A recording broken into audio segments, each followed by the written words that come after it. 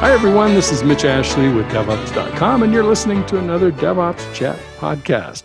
Today, I'm joined by Tomas Cher, who is founder and CEO of Functionize. Our topic today is a very interesting one, AI machine learning for automated DevOps testing. Tomas, welcome to the DevOps Chat podcast. Hey, Michelle. It's great to be here. Thanks for having me. Well, absolutely. It's my pleasure. Thank you for joining us. Would you start out by introducing yourself? Tell us a little bit about you and also about Functionize. Absolutely. So my name is Tomas Cher, and I'm the founding CEO of Functionize. I've been in technology for about 15 years, started as a consultant running my own company here in the Bay Area, focused around development, and we did also a lot of DevOps and building infrastructures, initially just self-hosted and then cloud hybrid. And during those years, I bumped into testing a lot of times, and really being at the front of the house and running the company and dealing with customers really became very apparent that testing is lacking in a lot of areas. And as DevOps got more and more, initially mature and traction, then we got into it more. And again, testing is a huge problem. So really, that's when I got into testing and try to look at the problem, understand what opportunities we have now with cloud and big data that have not been explored, and how that could be applied to solve some of these problems. And this is really how Functionize was born about 4 years ago. Mm-hmm. And ever since, it's been an amazing ride. And now 4 years in, we have really acquired a great team. And we have a very exciting product and customers, and just it's been an incredible journey. Great. Well, I definitely want to hear more about the product and et cetera. Let's start maybe with, in a software deployment world, especially in the DevOps world, where we're automating and we're shifting things left. Testing is only as good as the actual testing that happens. Bad testing automated is still bad testing. What are some of the hindrances that you see as we've changed to more of a DevOps style container cloud? What kinds of things is that introduced into the testing criteria, and how do you approach solving that differently than maybe a traditional, like with a Selenium style tool or something like that? I think that the largest change that comes with all of the incredible progress that we have made in software development, if you think about the entire DevOps tool chain and cloud, and a lot of the automation that happens around it, including containers, is speed. And so as with speed, software gets deployed much more frequently, and companies are able to iterate very, very fast around their product. Mm-hmm. And that provides a huge challenge for regression testing, as well as getting testing on any of the new features that you're releasing. And the maintenance, especially around it, is a huge challenge. So I would say that really that speed that we have seen recently with some of these newer methodologies and Agile, multiple releases per day, is really putting a huge pressure on the quality departments. And so there's huge opportunity to improve around that and really bring that up to speed, if you will, versus QA that has been kind of sitting stagnant for a long time, not seeing a lot of innovation if you look back the past 15 to 20 years. Well, it stands to reason if you're producing a lot more software much quicker, you need to test, obviously, much more quickly. So automation, of course, is very important. What do you also think about the problem of how do you know to test the right things, and you've got the right kind of coverage? And keeping in mind, you may have developers, DevOps engineers, as well as QA people that are defining what those test criteria are. So I think coverage is a very interesting topic, and it's an important topic that a lot of our customers have. How much coverage should I have? Do I have the right coverage? And this is also an area where we can collect data and understand and analyze data from the application itself, and even from the live user usage, in order to see where the patterns are, what's being used, what potential impact it might have on the software if particular feature or a functionality would break. Mm-hmm. And so, again, I think that there's a huge opportunity in bringing that This is certainly one area that we're focused on with our autonomous test generation capability, where we're trying to close the gap on that and have an impact on companies' abilities to analyze and understand what really they need to test. I believe, if I recall right, with your technology, your product, you actually write the tests in kind of an English format, right, rather than code. Is that correct? So yes, we do have an English version of the test creation capability. That's not the only one, but it's one of the key areas that we're innovating around, is to understand user intent and what the test case needs to do and be able to take modeling around that. And that becomes really interesting and really important in how your test cases are maintained over time.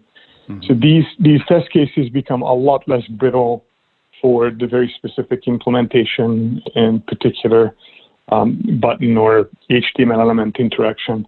And so that's a really exciting area that we're innovating in. Excellent. So I would imagine also being part of a CI/CD process, you have to integrate with a lot of different tools, or at least fit into a framework where, you obviously don't own the process end to end. Tell us a little bit about how you've approached that. So the way we approach that, and again, this is a super important part of DevOps and building a piece of technology these days, especially because the tool chain is incredibly important.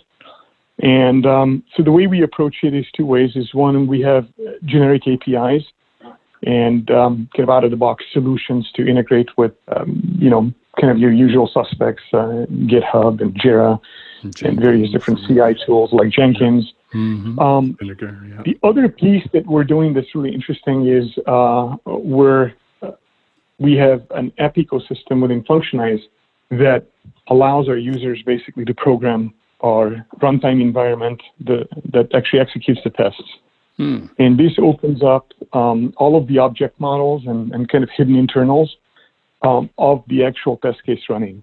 This is really, really interesting because it gives you the capability to do a really, really deep level integration, even in the middle of an execution, with third-party applications or any other external functionality that you might have to perform that's kind of a complex or an advanced use case. Now, am I correct in reading into what you're saying in that while the tests are running, you can programmatically control, functionize, and alter or adjust its behavior of what it's testing or how it's testing or something related to that? Precisely. So this is a kind of first in the market capability, and beyond just controlling sort of the outcome of the test case or the behavior, you also get access to the rich data sets that we're collecting, including all of the visual screenshots or videos that we're collecting during execution. And I understand too, you use some AI machine learning in some pretty unique ways with screen captures, maybe other ways in the product. Talk a little bit about that. Absolutely, be happy to. So as applications run again and again, obviously how the application behaves and looks is really important. So there's one area that customers care about, just called kind of like visual testing, which is my application displaying the way that I'm expecting it to and customers would expect it to? So it's one key area that we're working on, and with template recognition capabilities that can detect breakages on the page, and this is based not on traditional kind of ABS-DIF kind of like pixel by pixel computation and looking at the difference, but actual deep learning that can understand how your page normally looks and where we normally see changes versus maybe change sets that looks like anomaly. Mm-hmm. And then there's another area also, this is really interesting, part of this that can be used in the root cause analysis, for example, of a page to understand what changed, what new elements were introduced, and potentially how a test case that now is no longer valid could be automatically updated. Oh, so certain scenarios, maybe a page has changed sufficiently that the test no longer makes sense anymore to run, that kind of a situation? Exactly. Like imagine that somebody added a couple of new form fields to a form, and now those are required, and you can't complete the test. So that's something that we can do with analysis, visual analysis, as well as some DOM analysis, can recognize and automatically suggest some solutions around it. Wow, we've come a long ways from the screen scraping vector graphics days of testing UIs, haven't we? Oh, definitely. Yeah. There's a lot of exciting work that's gone into it. And again, we are obviously drawing down on incredible open source capabilities as well, and the advances that we've seen over the last year in NLP as well. So it's really exciting progress that's being made in the industry in general. Excellent. So talk a little bit about the cloud environment, and we're living in a world of, you may be cloud native application, but you may also be in a hybrid private cloud, maybe even not even a cloud data center, in a private data center as well as multi-cloud. And what are some of the challenges those environments bring, and how might you tackle that? So that's a great question. Cloud environments in general are wonderful to work with for us, and customers that are in the cloud and utilizing the cloud are great to work with for us. It does not represent any kind of a major challenge. It actually makes it much easier for us to work together. I would say that the cloud hybrid environments or on-prem environments certainly pose a challenge, and there's various different ways that we work with customers like that to still be able to bring the value of the cloud and the scale and kind of a lot of the modeling that we do, and be able to still test applications that are hidden behind a firewall. Mm-hmm. Is that also because just the environments, maybe the testing tools, et cetera, that are in a traditional data center, private data center environment, just are unique to that environment versus the cloud environment's more standardized if you're Azure or Google or AWS? Is that why? I would say it has to do with the access, is the way that we can access the application. It's the client's ability to provision environments that might be dedicated for testing. The way those environments can get the right resources, compute resources, so it can handle the load that we will put on it as you go into agile testing, versus in a traditional environment where the hardware is limited and potentially, you have to deal with some secure tunneling into the system, which is going to slow it down. And so overall, your speed decreases and the flexibility around those environments decrease. And the customer's ability to provision new hardware, let's say, because they would like to move faster for testing, is greatly diminished. One of the things awesome about entrepreneurs is oftentimes they take a problem that they've had in their career, maybe their last job, and say, there's a better way to do this. Let me go create a product, create a company, go do that. Sounds like that's part of your story too. What was it that in your experience with software and testing being a hindrance in and of itself? Were there specific problems, or just there's got to be a better mousetrap, or how did you, what did you bring with you from that experience to spin off and create Functionize? That's a great question. It really has to do with the pain, right? Getting the call from an angry customer when a particular bug regressed for the third time that week because your processes are not there. It's really, really painful. And so that's really the initial starting point. The second piece that I would say that makes it a little bit unique is that, and we talk about this, is that as well as shift left is really important, so you can start testing early on. It's also really important to shift right. It's really important to test production environments because there's a lot of things that happen these days when the application is literally compiled in real time in the browser with lots of real-time dependencies, third parties and APIs and whatnot.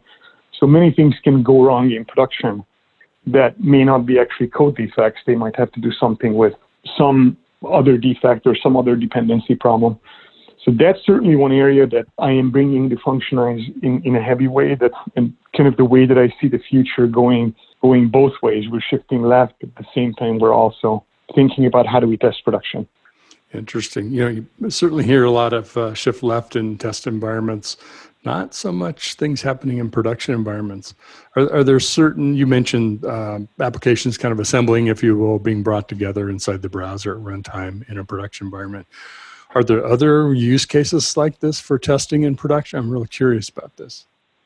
Oh, absolutely. There's many. I mean, a few that I can think of that could be really interesting is a lot of the personalization that also is happening these days.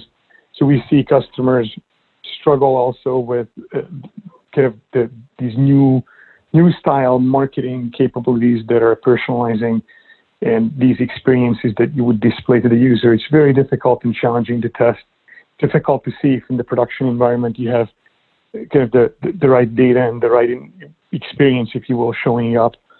And so that also provides opportunities for us to create specific products and features within Functionize to attack that problem. Mm-hmm. Seems also like this is, sort of an edge case maybe today. We'll see more and more of it, but serverless applications that are more event-driven, not traditional transaction-driven might also be a good production test case for you. I agree. So certainly that would be an early, let's call it corner case or edge case. But I think that we're going to see more and more of these coming as companies mature and these technologies become more mainstream. Mm-hmm. We're kind of going a little bit different direction here. A little birdie told me that you all are up for some type of AI machine learning award. What's happening with that? Well, we were just recently nominated for the AI Conics Award here in San Francisco, so we're excited to be part of that. We'll be attending and seeing how it goes. Obviously, we're honored to be there and being nominated. So that's very exciting to see the company being recognized for the work that we're doing. That's awesome. Well, I wish you best with that, and good luck. Also, I know there's some things happening on the partnership for Functionize. What's happening there? Yes, absolutely. We have a lot of great traction, and so we are about to announce shortly, probably at the end of the quarter or early Q4, a very strategic partner, one of the largest global service integrators who are partnering with Functionize, and we're going to market together, which is, again, I'm just really proud of the team and shows the work that we're doing and the work the market is doing to raise the awareness of the power of AI and machine learning and how that's going to change testing. Mm-hmm. So we'll look forward to maybe some announcements coming up in fourth quarter then. Kind of keep an eye out for that. Great. Absolutely. Yeah. So kind of put you on the spot here a little bit. If you had to say what some of the best practices that you've learned, not only at Functionize, but also before when it comes to automated testing in a DevOps cloud world, if you could boil that down to 2 or 3 best practices, where would you start? What would you tell people? I would say that finding the right tool and building the right tool chain is definitely incredibly important. The second, I would say, like everywhere else, I would say you do need the right people, and so training and understanding of how to apply these tools is absolutely critical. And then lastly, I would say that your strategy in that application, obviously going back to the earlier conversation of what to test and how to test, is going to be critical for your success. And so the tool obviously is primarily the area, and certainly education is a second area that we're very focused on too. I'm curious about that success too. What are the kind of things that you look at or look for in people from a testing skill, or kind of skills that you invest in current staff for training, skill development? What are some of those things that you look for? Can you clarify the question in terms of look for in skill sets we're hiring or skill sets? So your second item that you mentioned was the kind of capabilities and skills of your staff in testing and in hiring those kinds of folks, also training for testing folks. What are some of those things that you've learned to look for that would be good advice for potential customers or current customers of Functionize? That's a great question. So I would say that, obviously, like in any hiring, you want to hire bright people who are very motivated for that. I'm assuming that's a baseline. As far as the skill set goes, I think we definitely are looking at, obviously, professionals that have a lot of experience, but also we can really enable and help people that are primarily manual or, let's say, much less technical today, and bring them into the world of automation and really drive a lot of value for our customer base, because we see a lot of customers struggling with scaling and finding the right technical talent. Mm-hmm. So I would say that that's absolutely a critical point on being able to spread this to a wider audience. But at the same time, I think that having technical users in part of the project, I think, is still very important. Okay, very good. Well, as always happens on these podcasts, we've run out of time. Tomas, thank you so much for being on the podcast today. Thanks for having me. It's been a pleasure to be here. My pleasure as well. Thank you to Tomas Ger, founder and CEO of Functionize, for joining us today. And also, of course, to you, our listeners, for joining us. You've listened to another DevOps Chat. This is Mitch Ashley with DevOps.com. Have a great day. Be careful.